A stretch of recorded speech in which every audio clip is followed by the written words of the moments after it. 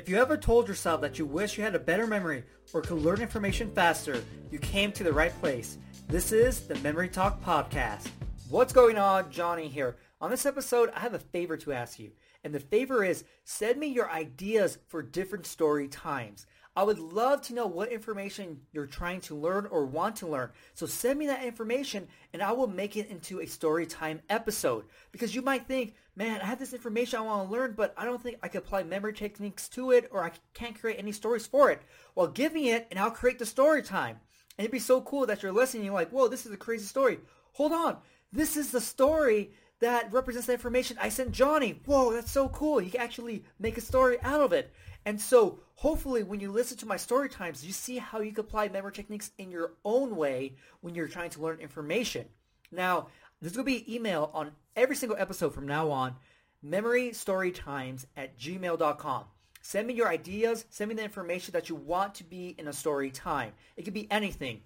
But I should say, if it's more complex information, I will try my best to make it into a story time, because some information, it might just be easier to see it than kind of hear it, you know?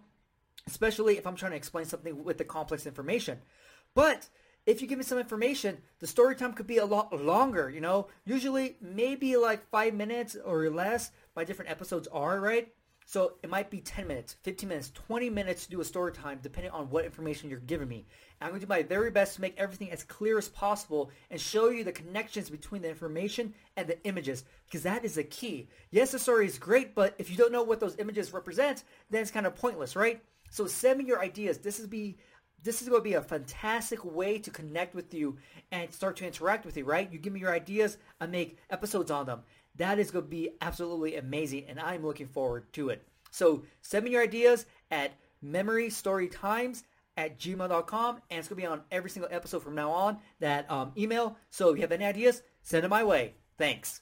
If you want to learn more memory techniques, get your free memory program. A link is going to be in the episode description and the podcast description. Also, if you haven't subscribed to my podcast yet, subscribe, share it with everyone, and if you have a minute, I would greatly appreciate it if you left me a review. Hopefully, you enjoyed this episode, and I'll see you next time.